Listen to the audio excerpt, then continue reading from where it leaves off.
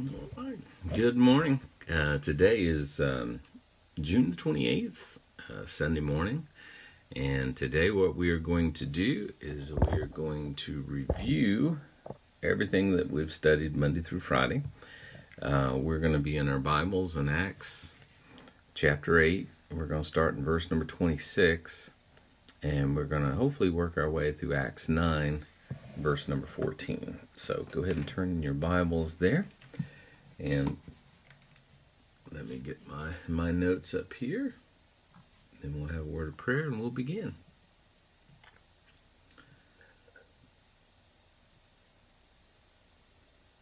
Let's see, Acts. There you go.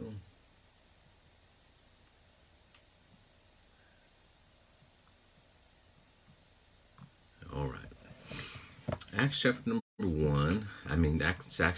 8, verse number 26. What we're dealing with is Philip and the Ethiopian eunuch. And the angel of the Lord spake unto Philip, saying, Arise and go toward the south, unto the way that goeth down from Jerusalem unto Gaza, which is desert. Let's see. And let's back up, verse number 25. And they, when they had testified and preached the word of the Lord, returned to Jerusalem and preached the gospel in many villages of the Samaritans. So that's where I want to start. So let's go and pray, and we'll go ahead and get into our study. Father, we love you and ask that you go before us today. Bless the reading of your word. Father, as we pray every week, Lord, just open our eyes to see and our ears to hear and our hearts to understand the things that you have for us, Lord. Take the filters off, Lord. Help us, Lord, just to go directly to your word, interpret in the context in which it was written, and then make application to our own lives. In Jesus' name, amen. All right, so we're going to start. The way this is transitioning here is you have Simon the sorcerer. You'll remember back up in chapter 8 and verse number 9. This man was the great power of God, and he was following Philip around, and he believed the things concerning the kingdom of God in the name of Jesus Christ, and they were baptized. And then Simon himself believed also. He was baptized. He continued to follow the apostles around. And when the apostles, which were at Jerusalem, heard from Samaria what was going on, they sent Peter and John, who, when they were come down, they prayed for them that they also might receive the Holy Ghost. And we speculate a little bit why it didn't happen in Samaria the same way it had happened in Jerusalem.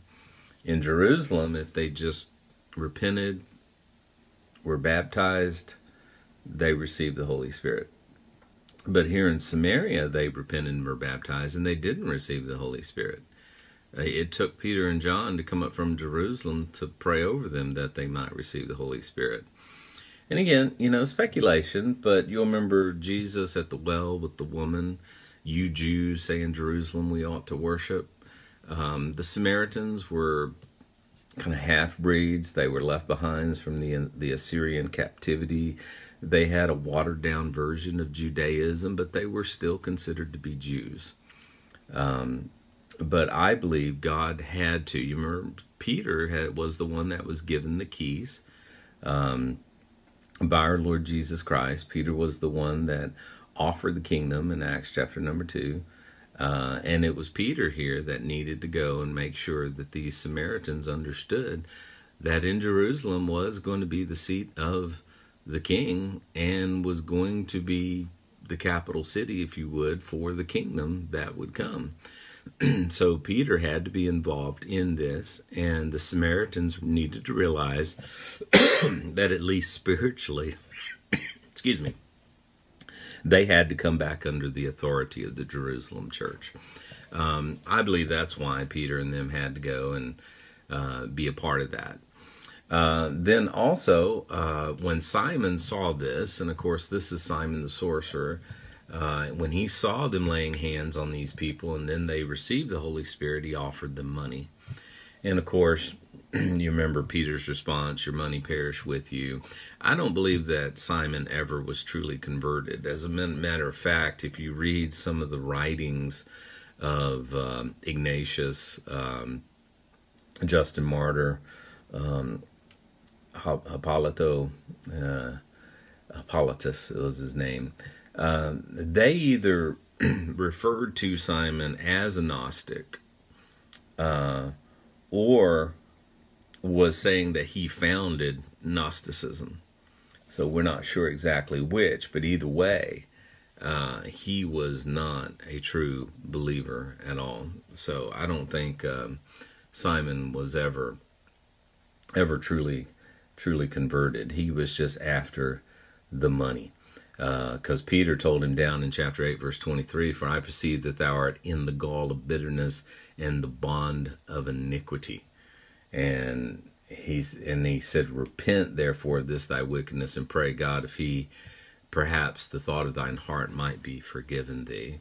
And Simon said, pray ye the Lord for me, that none of these things happen to me. So I don't believe Simon was truly converted, and neither does many of the early church fathers.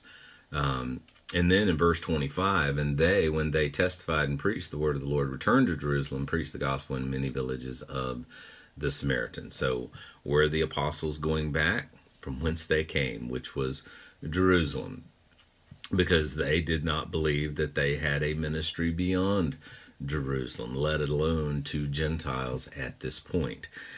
They were in Jerusalem waiting for the return of the king, the establishment of the kingdom. And then notice in verse 26, and the angel of the Lord spake unto Philip, saying, arise and go toward the south unto the way that goeth down from Jerusalem unto Gaza, which is desert. So Philip was instructed to go from Jerusalem into Gaza. Of course, he may not have understood what God was telling him to do, but he did it, just like he went, and met up with the Ethiopian eunuch. So that's what he's going to do here.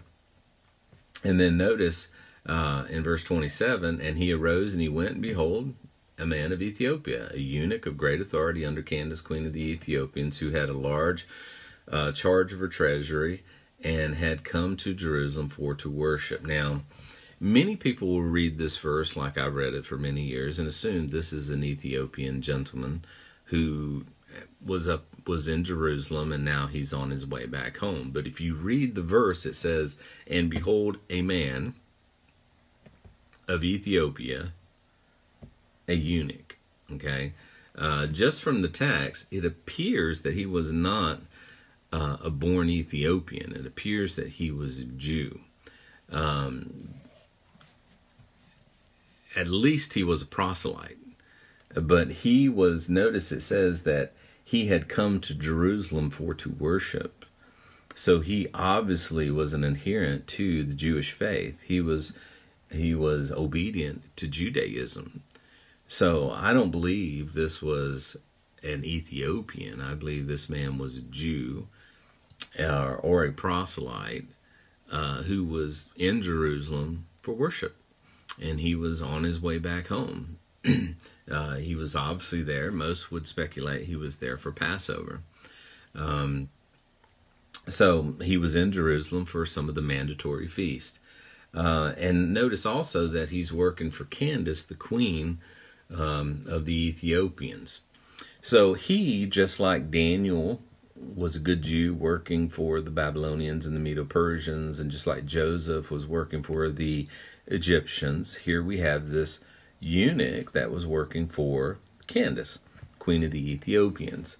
And of course, I was listening to somebody talk the other day. I can't remember who it was. He was talking about how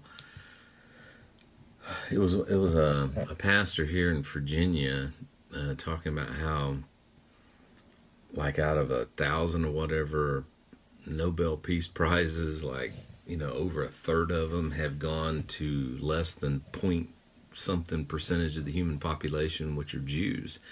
God has blessed the Jewish people with a mind. There is no doubt about that. So it's no wonder that Babylon, wanted Daniel's help. It's no wonder that Egypt wanted Joseph's help, and it's no wonder that this queen of Ethiopia wanted this Ethiopian eunuch's help. We don't know what his name was.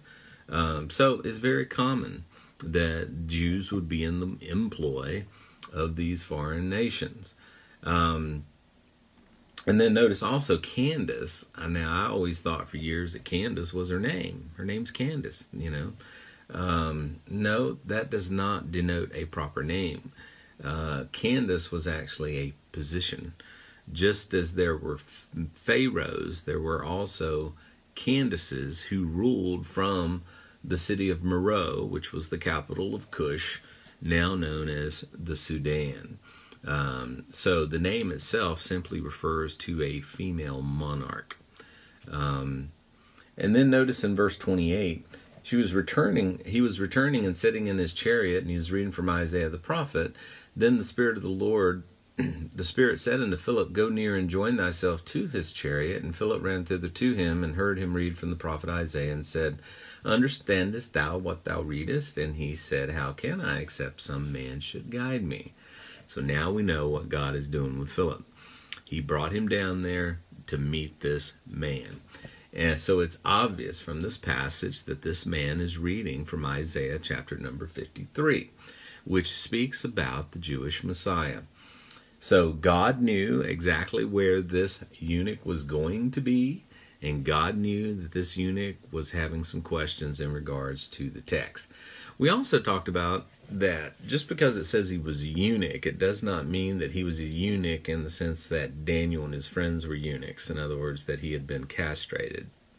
The word eunuch, if you look at, if you do a word study, it could actually just mean a representative of the state. He was just there representing the queen, or that was his job. It doesn't necessarily mean that he was a eunuch in the physical sense.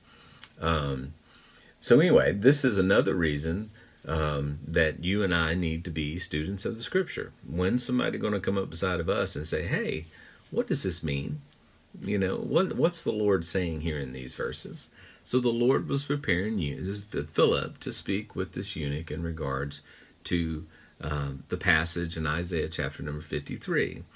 Now notice in verse 31, and he desired Philip that he would come up and sit with him. The place in the scripture where he read was this: He was led as a sheep to the slaughter, like a lamb dumb before his shearer, he opened not his mouth. In his humiliation his judgment was taken away. And who shall declare his generation? For his life is taken from the earth. And the eunuch answered Philip and said, I pray thee, of whom speaketh the prophet this? Of himself or some of the men? So he's reading from Isaiah 53, verses 7 and 8. And he wants to know who these scriptures are talking about.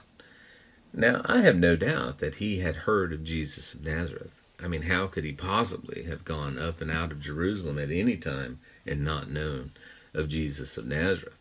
And obviously he had been around at least a few weekends. He knew about this man that had come up and been crucified, and there's no doubt that he may be putting 2 plus 2 together and wondering if this man might be him, or at least he had his suspicions. So he asked him directly. And then notice in verse 35, then Philip opened his mouth and began at the same scripture and preached unto him Jesus. Now remember, the New Testament had not been written, let alone canonized yet. So all the scriptures that Philip could quote to this man had to come out of the Old Testament. It's all that they knew. It's all that they had.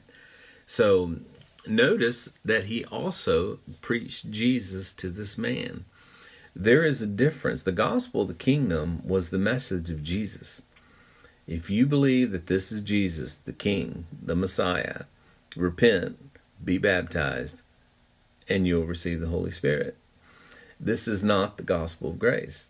The gospel of grace was not until later. It was given to the Apostle Paul, which is the death, the burial, and the resurrection of Jesus Christ. Prior to the giving of the gospel of grace to the Apostle Paul, all there was the gospel of the kingdom. Repent and be baptized, for the kingdom is at hand. And that was a works gospel. It was a, you got to repent, you got to be baptized, and you'll receive the Holy Spirit so that you can be a part of this kingdom that's coming.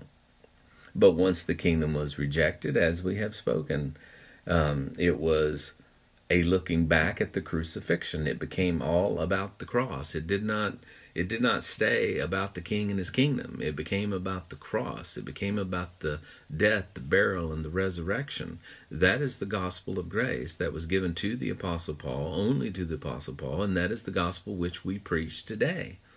We do not preach the gospel of the kingdom, but unfortunately so many do.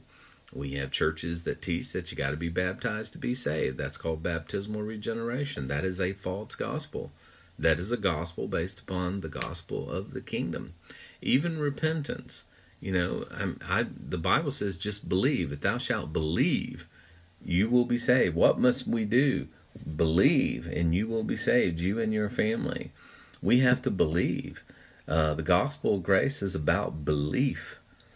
Okay, and once you believe, which I think belief and repentance, can be synonymous, but it's just belief. It's when that person sits there in the church or they're listening to the Word of God explained, their first reaction isn't, oh God, I'm sorry for everything I've ever done. No, their first reaction is, I believe that. I believe that. Salvation. It just happened. Right there. Okay? Belief. In the death, the burial, and the resurrection of Jesus Christ, and thou shalt be saved. That's what the Apostle Paul said. That was the gospel that was given to the Apostle Paul. So Philip here is preaching the kingdom gospel here. He's preaching Jesus. And then notice in verse 36, and as they went on their way, they came into a certain water, and the eunuch said, see, here's water. What doth hinder me to be baptized? Why is this eunuch wanting to be baptized? Because Philip was preaching unto him the gospel of the kingdom, repent and be baptized. So he's looking for water. So it's obvious. It was the same baptism of repentance that John the Baptist came preaching in the wilderness. It's the same baptism of repentance that the apostles had always given.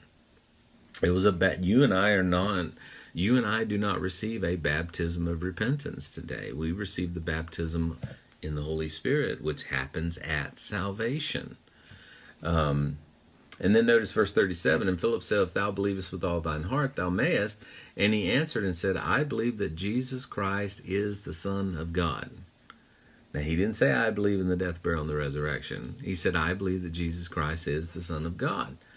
So the kingdom gospel. And understand that faith, yes, faith is required for both. To believe takes faith. I believe that. To repent takes faith. Obviously something's motivating you to repent. It's obviously a belief in what you're hearing, or you wouldn't want to. So faith is key to both. Now, I can't help but compare and contrast this eunuch's believing with all his heart with Simon, the sorcerer in the previous chapter, who was not right in the sight of God. See, Simon didn't believe with all of his heart. If he had, he wouldn't have turned around and did what he done and ended up getting accused by Peter to be a man of all gall and bitterness. It was a different level of belief here. This eunuch believed with all of his heart. He did not have mixed motives. He truly believed that this Jesus that Philip was preaching was indeed the guy that he remembers getting crucified a few years earlier. He believes with all of his heart. And then notice in verse 38, and he commanded the chariots to stand still, and they went down both into the water, both Philip and the eunuch, and he baptized him. Now, you can see here, the only baptism that's mentioned in the Bible is immersion. Now, years ago, I made a big deal out of that as a Baptist preacher because we believed everybody needed to be immersed. Not sprinkled, not poured, but totally immersed. Well, really, it's not that big of a deal because baptism, water baptism, has everything to do with the gospel of the kingdom and very little to do with the gospel of grace. You don't have to be baptized under the gospel of grace to be saved. And if anyone teaches that, they're teaching baptismal regeneration, which is heresy. It is no gospel at all. The only thing you have to do to be saved under the gospel of grace is believe, period. I don't have to join your church. I don't have to get in your baptismal pool. I don't have to put money in your offering plate. Okay? The only thing I have to do is believe. Now, the argument to that is, well, if you believe you will do those things, well, maybe so. But don't put the cart in front of the horse. Okay? Yeah, you might feel led to do those things, and you might not feel led to do those things. But either way, it's not how you're saved. It may be a proof, if you would, that you're following, because I do believe that you'll be obedient to the Lord once you truly believe. If you're not, then maybe you never believed at all. If someone tells me, I love my wife, but they do this and they do that, and it's horrible in the way they treat her, they don't want to spend any time with her, but then they turn around and tell me they love my wife, I'm having a hard time believing that, because I'm just not seeing any fruit. I'm not seeing any proof in your life that you do. But still, we can't get the cart before the horse. The only thing that's required for salvation is belief. Period. End of sentence. Don't add anything else to it. And that's where we start getting in trouble. So there's only two baptisms in the Bible. There's the water baptism under the gospel of the kingdom, and there's the spirit baptism, which is under the gospel of grace. Then notice, anyone that teaches otherwise is guilty of not rightly dividing between the two gospels. And that is the truth. Anyone that does that is not rightly dividing between the two gospels. Let's see, I'm getting some kind of text there, but let that go. Notice that the eunuch comes up out of the water. And again, the reason the eunuch comes up out of the water is because he was down in the water. Okay? And then Philip is whisked away. Okay? The word translated caught here is harpazo, which is also used in 1 Thessalonians 4:17 in regards to the rapture of the church. One day, we are going to be caught ourselves. We are going to be snatched away. We are going to be translated from one place to another. Okay? Many point to this as how the 144,000 are going to be able to preach the gospel of the kingdom during the time of Jacob's trouble or the time of tribulation. The 144,000, bear in mind, what's going to bring the church to a conclusion is the rapture of the church in 1 Thessalonians 4:17. And then God's attention, the clock, if you will, is going to start ticking again, and God's focus is going to be on Daniel's 70th week. And I believe that will commence with the signing of the covenant with the Antichrist between the Jews and him, and that will kick off Daniel's 70th week, which Daniel talks about in Daniel chapter number 9. But in the meantime, we are under the gospel of grace. But when we're gone, and these 144,000, 12,000 from each of the 12 tribes of Israel come on the scene, they are no longer going to be teaching the gospel of grace. The gospel of grace is for the church. It's for the body of Christ. They are going to pick up on the gospel of the kingdom again. They're going to pick up on repent and be baptized. They're going to pick up on he's the king and he's offering you the kingdom. Okay?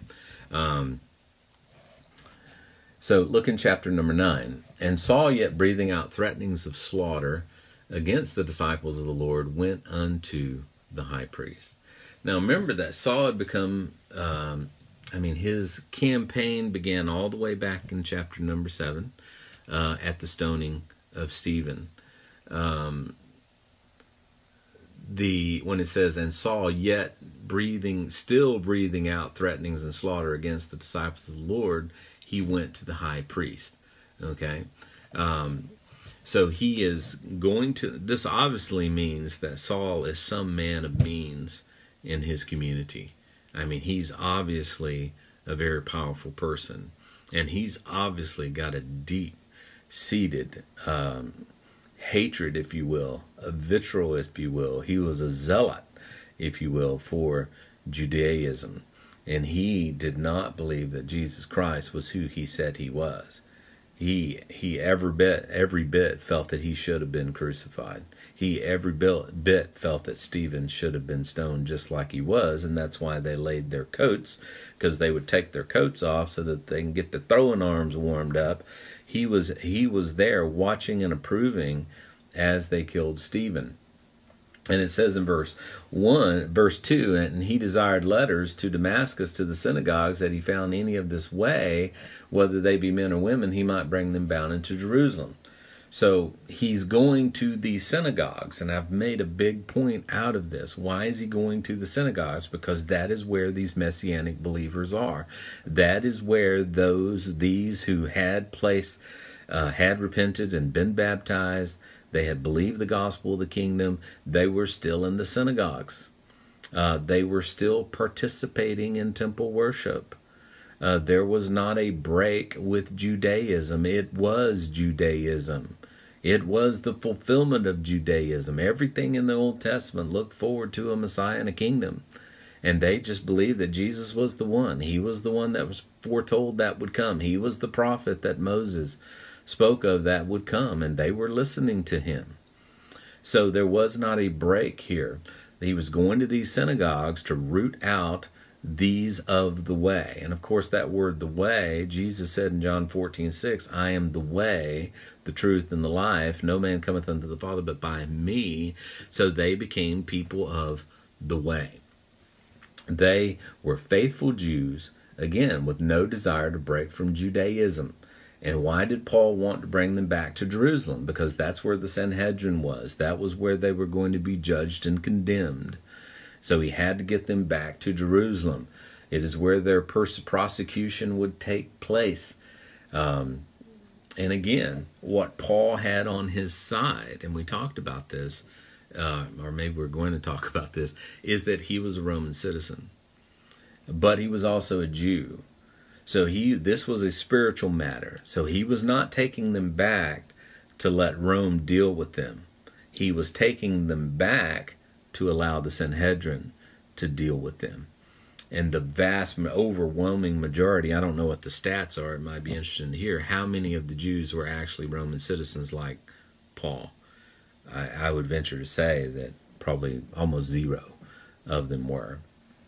Probably didn't want to be, a lot of them. And then notice in verse number 3, and as he journeyed, he came near Damascus, and suddenly there shone around him a light from heaven, and he fell to the earth and heard a voice saying unto him, Saul, Saul, why persecutest thou me? Oh boy. This is where everything changed for Saul. And we have to understand that he was a very religious man. He was a very strong adherent to Judaism. He loved God. He loved God of the Old Testament.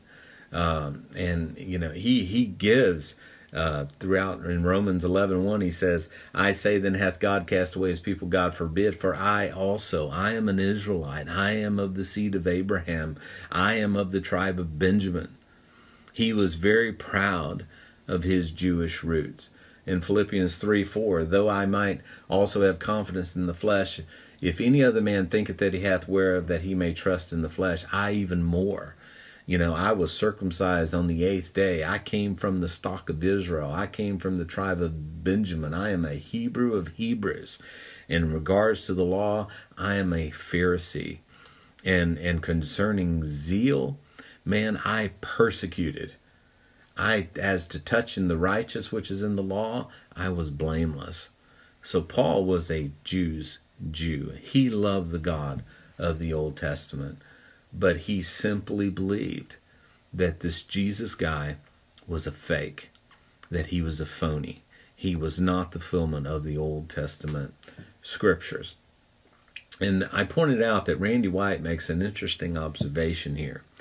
It is of interest that Saul is only called by his Jewish name prior to his conversion, which is true. He was referred to as Saul, but once he was converted, he was referred to as Paul. The use of the Jewish name could associate him with the rejection of God made by the Jewish people at the time of the selection of King Saul as their first king. And his point is, because God told Saul, He said, they have not, or who was it, the prophet, wasn't it Nathan? They've not rejected you, they've rejected me. In other words, they haven't rejected you as being the priest over Israel, they've rejected me, and now they want a human king. So what Randy White is saying is, just as in the Old Testament they rejected God to follow Saul, so too in the New Testament, the overwhelming vast majority of the Jewish people had rejected God to follow Saul again. So if anything, you could say that Saul was kind of a prototype and a foreshadowing of Saul in the New Testament. So, very interesting. So notice the question that God asked him, why persecutest thou me? Why are you persecuting me, man? There's no doubt that Saul knew exactly what that question meant.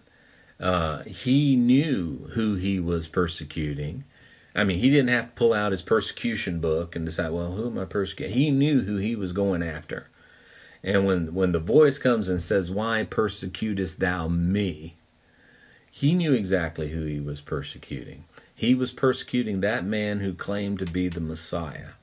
And then notice in verse 5, and he said, who art thou, Lord?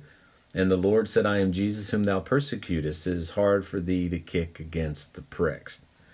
Now, some disagree as to who Saul is addressing here in his response.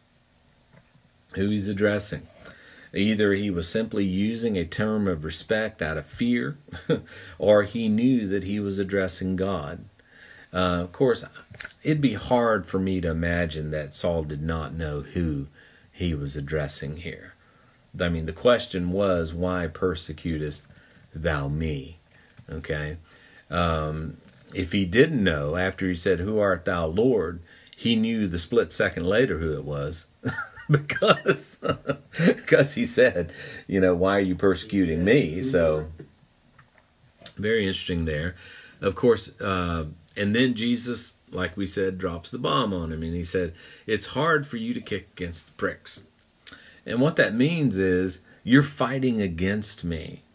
I'm trying to do something here. I'm going this way and you're going that way. And what that leads me to believe is that Saul must have had some type of conviction, at least maybe in the far back recesses of his mind, or maybe in his deep thought somewhere, that, what if I'm fighting against God here? I think of Jesus, I think of, who was it? I guess it was Gamaliel in them, when Peter and John were preaching, and he comes out and says, who are we to be found fighting against God? If this is nothing, it'll come to nothing, just as it has in previous rebellions and uprisings. It'll come to nothing, lest we be found on the wrong side of God. So I can't help but think that maybe Saul was experiencing some of this. He said, it's hard for you to kick against the pricks. It means that he was working against God by failing to realize that Jesus was the fulfillment of the Old Testament prophecies. And again, it's an agrarian term, which is, some translations will say you're kicking against the goads. To goad someone on is to ag them on, to push them forward. A goad was an implement that a farmer would use to goad or push on his oxen, to keep going, to stay straight, to not stop. And so this is obviously the Lord saying, I've been goading you, but you just won't go the direction I want you to go. And that tells me that he had already begun working in Saul's life. And then notice, his next word is, what wilt thou have me to do? That was a quick conversion. What will you have me to do? And I believe it's just like that. I was raised in a very, very conservative Baptist background, and I was taught as a young minister that, and maybe this wasn't their intent, but I always lean toward a manipulation at the end of the service, where, you get the lights right, you get the organ right, the piano right, every head bowed, every eyes closed, make sure you get a good hymn, Now when I look back on that, it's manipulating. I think of many years ago, Billy Graham, when he was alive, was being interviewed by Barbara Walters on 2020. And she asked him, she said, if you had to do it again, what would you do different? And his response was staggering, because I can't think of any man in this century, or many, even all the way back maybe to Paul, that have reached so many people with the gospel. But he said, I would have made it harder. And she asked him to explain, what did he mean by that? He said, and he described how in his crusades, he would have what's called these altar counselors, and they would be dispersed throughout the stadium, and they would, on cue, move forward at certain elements in the song. And this emboldened the people around them to move as well. So that's what he meant. He said, I would have made it harder. In other words, I would have made them go down there by themselves without being emboldened by all these other people moving down. Because that crowd mentality, that herd mentality kicks in. If you're standing there, there's nobody moving. That's definitely harder than if all of a sudden this huge wave of people starts going toward the front, and it's easy to be a part of that. And that's what Billy Graham meant by that. And what that tells me is that he knew in his heart of hearts, that the vast majority of the people that were coming down during that time of manipulation, if you will, were not truly repentant at all. They were not truly believing. They were not truly responding to the gospel of grace, but there was a certain amount of manipulation going on. And that's why I just don't do it. I don't do it anymore, because if you look in these verses, and trembling and astonished, he said, "Who art thou, Lord?" And he says, "I am the one you're persecuting. What will you have me to do?" I mean, that was conversion right there. I mean, as soon as he believed, as soon as I'm preaching a service, it doesn't matter what the subject is, as soon as that person in that seat says, I believe that, they're saved. Period. They're converted. Anything that happens after that is a response to that belief. Now, I sometimes do times of commitment where I say, hey, maybe you became a believer today and you want to pray with someone about that. That's fine. But too many people look back on altar calls and place their faith in the altar call instead of their belief in Jesus. They equate their salvation with the altar call and not their belief. So I just don't engage in that manipulation anymore. And I've got people that get upset over that, but I just don't do that anymore. So he said, "What will you have me to do?" God has a knack of taking men that are high low and men that are low high.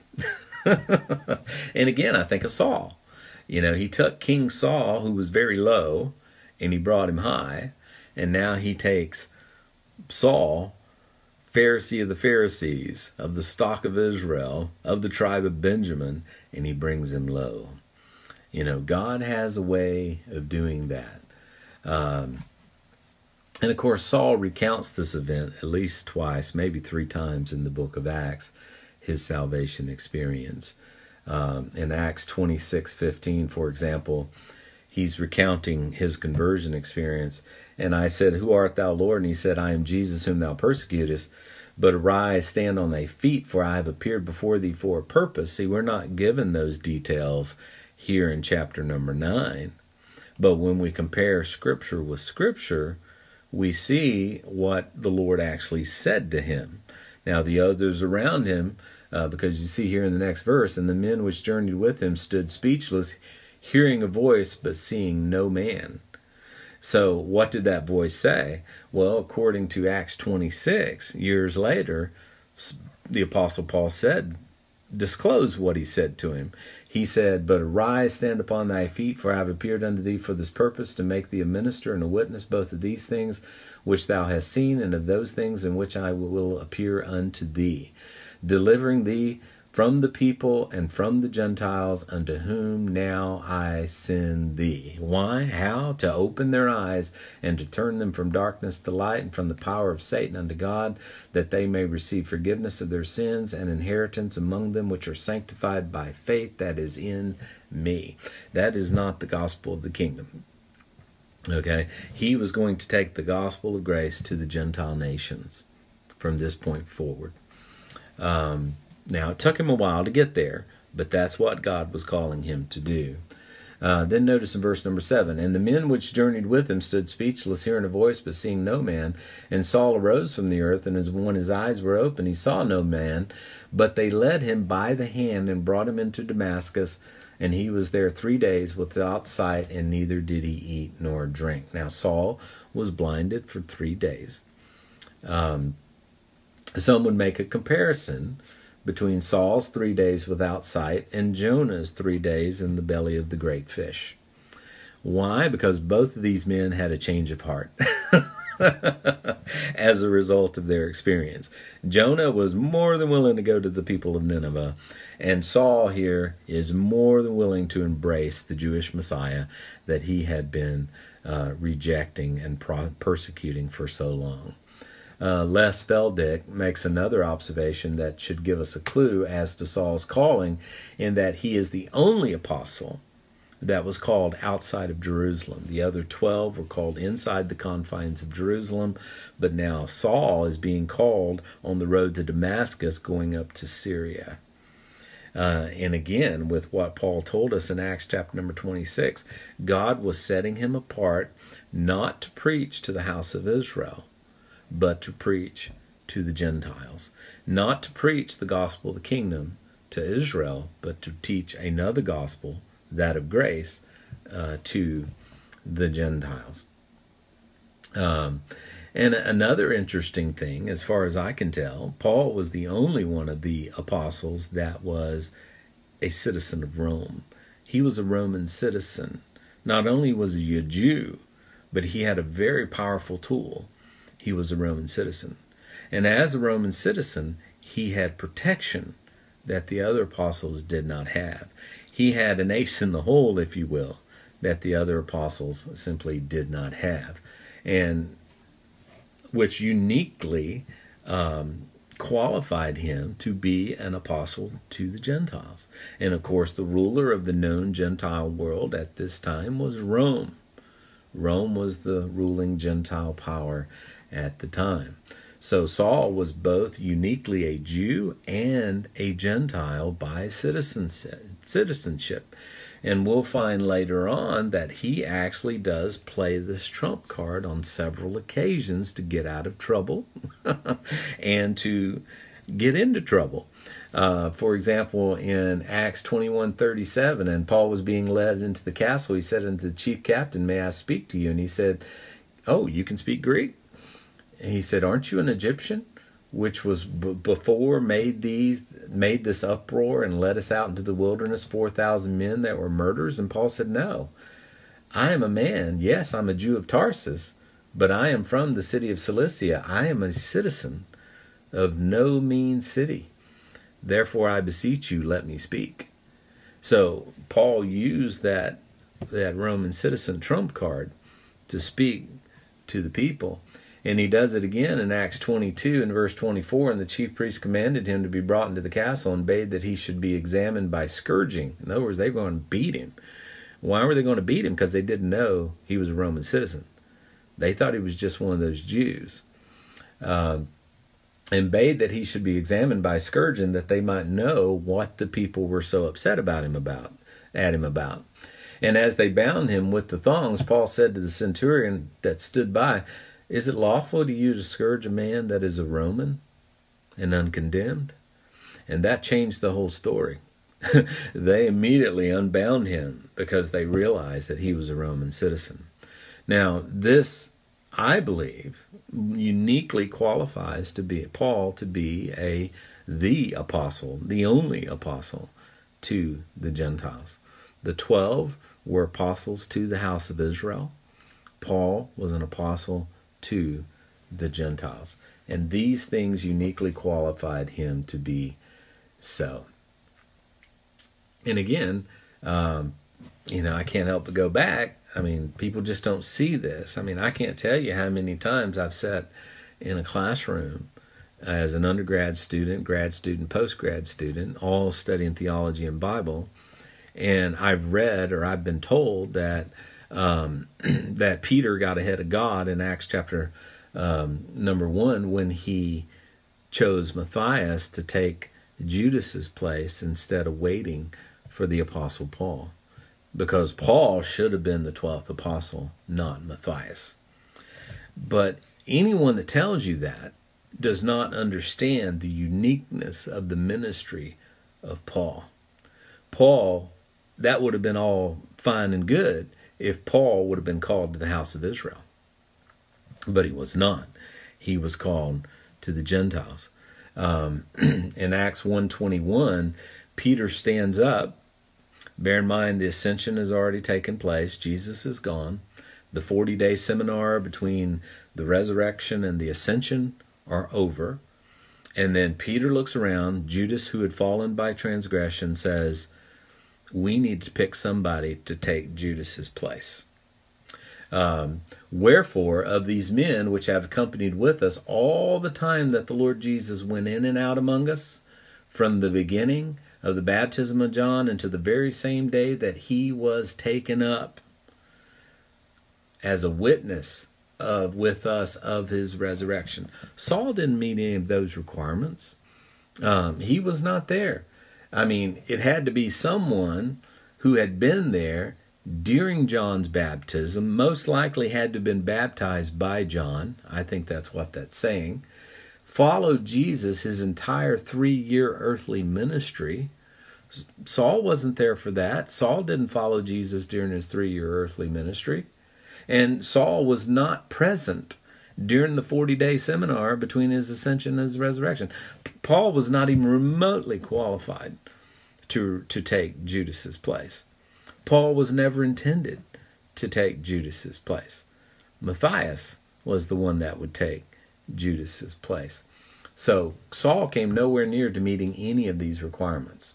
Saul was distinct from the 12 from day one.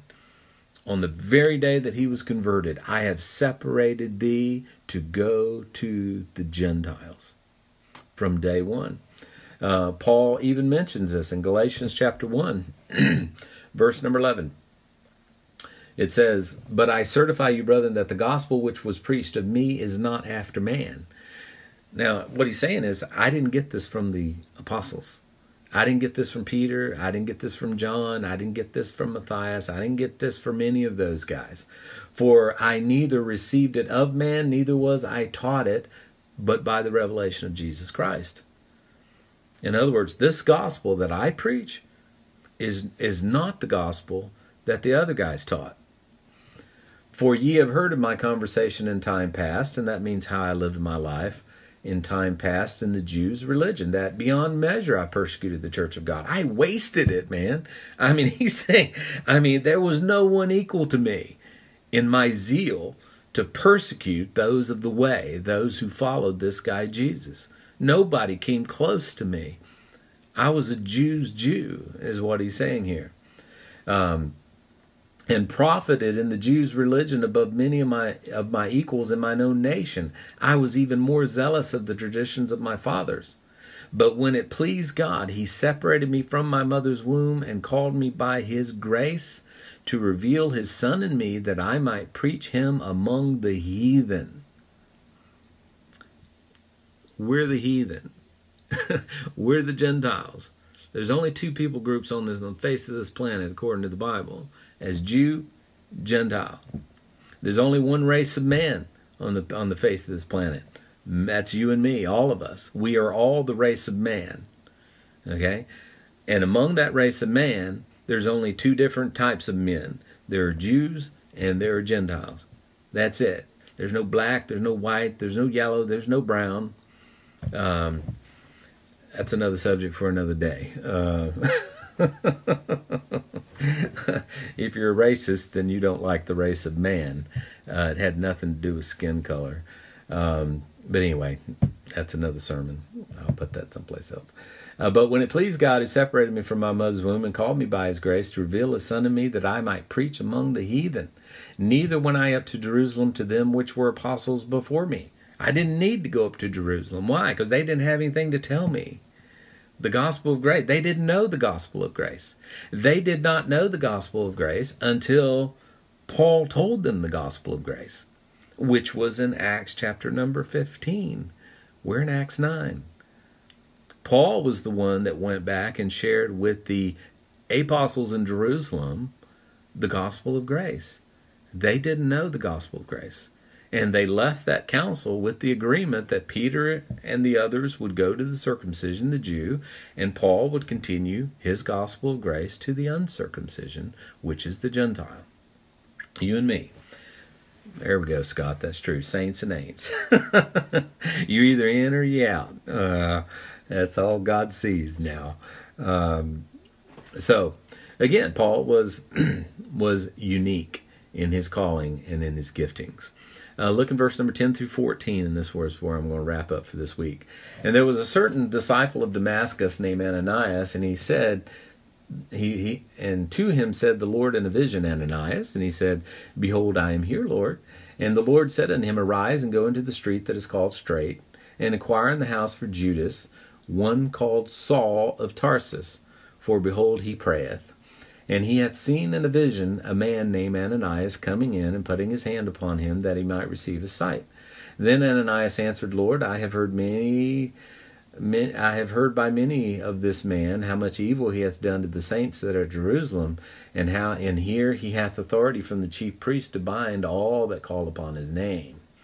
So Ananias, Paul is given a vision, Saul is given a vision that a man's going to come and take him up to show him something. Now God also comes to Saul to make sure they've got the same email, and says, listen, there's a man whose name is Saul, who I've already told him, you're coming.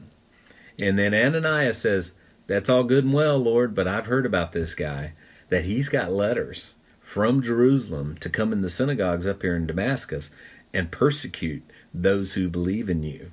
Okay, and he's got all the authority of the chief priest to bind everybody that calls upon thy name.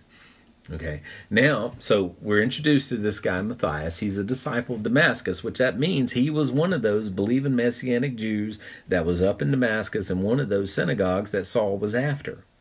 So you're saying, Lord, you want me to go to the guy that's out to get me, to take me back to Jerusalem, to have me put before the Sanhedrin and probably killed. You want me to go and minister to this guy. So you can see the incredulity that's going on in Ananias's mind at this moment. Now,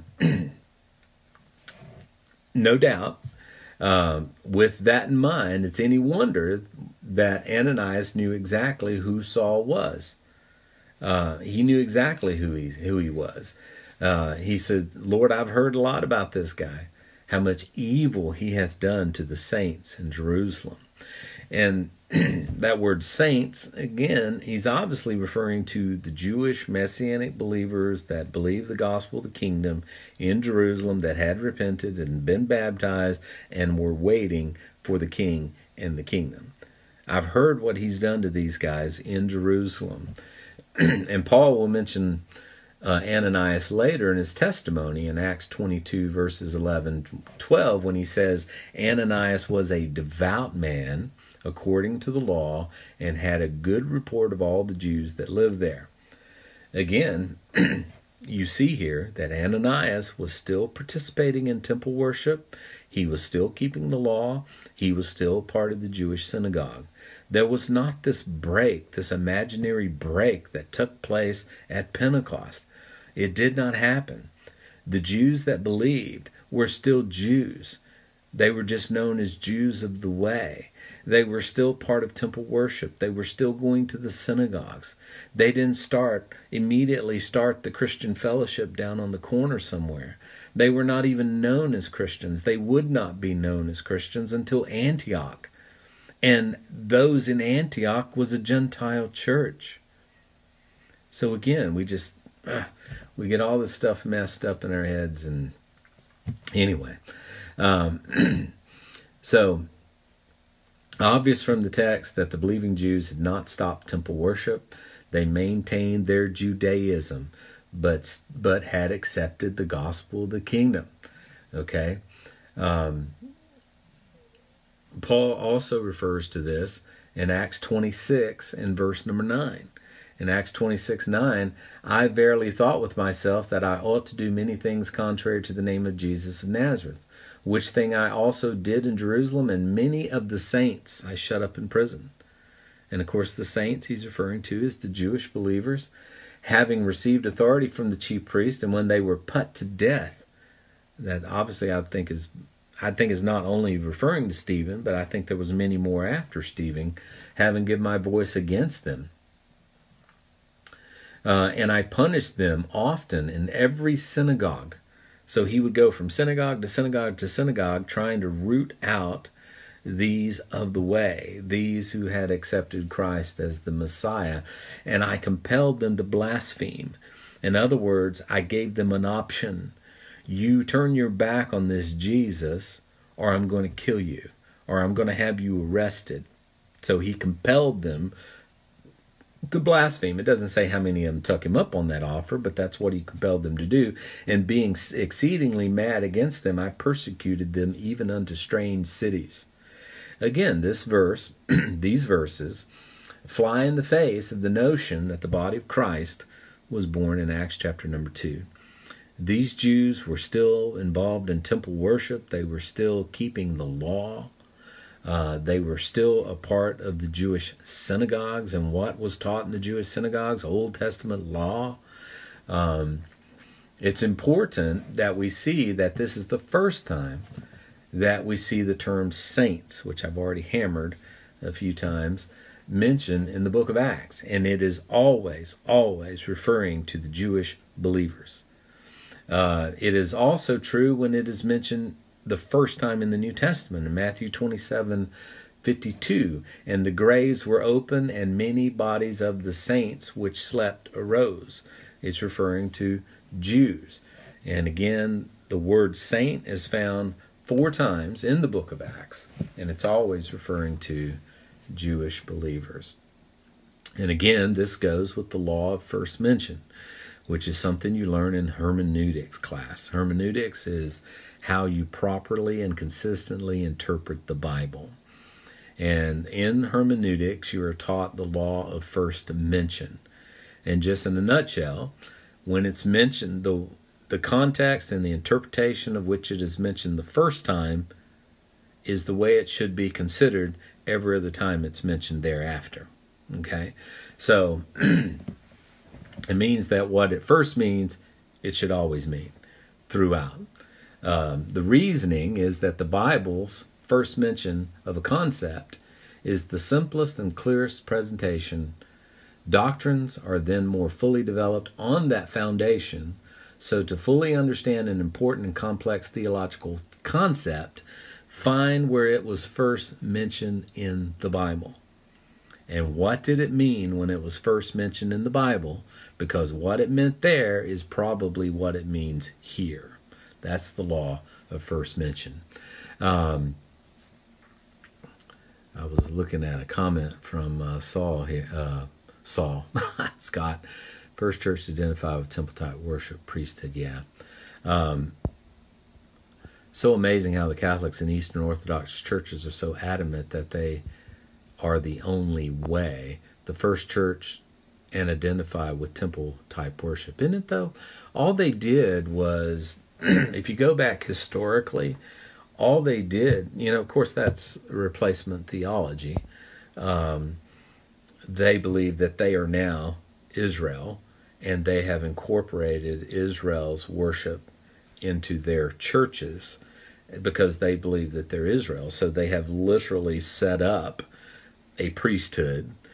They have literally set themselves, and they place themselves between the people and the altar because they are the mediator between God and the people.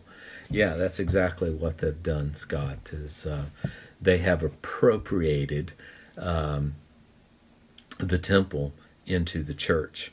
And that's what they've done. And of course, they do believe they are the only way. Any good, faithful Catholic. Now, there's a lot of ignorant Catholics that will say differently, but the Catholic Church teaches that they are the only way to salvation, period, and it comes through the sacraments. And of course, they haven't changed in that regard at all. The only difference is we have a lot of ignorant Catholics running around today. That same argument can be made for Islam. Anyone, just like there are liberal Christians, there are liberal Muslims, if you will. Not really Christian, not really Muslim, and they teach things that their faith simply does not believe. So another sermon for another day. But anyway, good observation there, brother. All right, then. There we go. We've covered Acts 8:26 through Acts 9:14. And again, I gave these studies Monday through Friday of last week. You can go back and look on those, and then I'll upload this one to the blog with all of my notes for you to take a look at later and study it on your own. Well, God bless you guys. I sure do appreciate you being with me again this Sunday morning. Might have went a little long. No, I think I did, but I got through the text. I hope you enjoyed it. And remember always that God does love you. God does want the best for you. And God is working all things out for our good, whether we see it or not. Even whether we acknowledge it or not. God is on our side. God bless you guys. I hope that you have a great Lord's Day.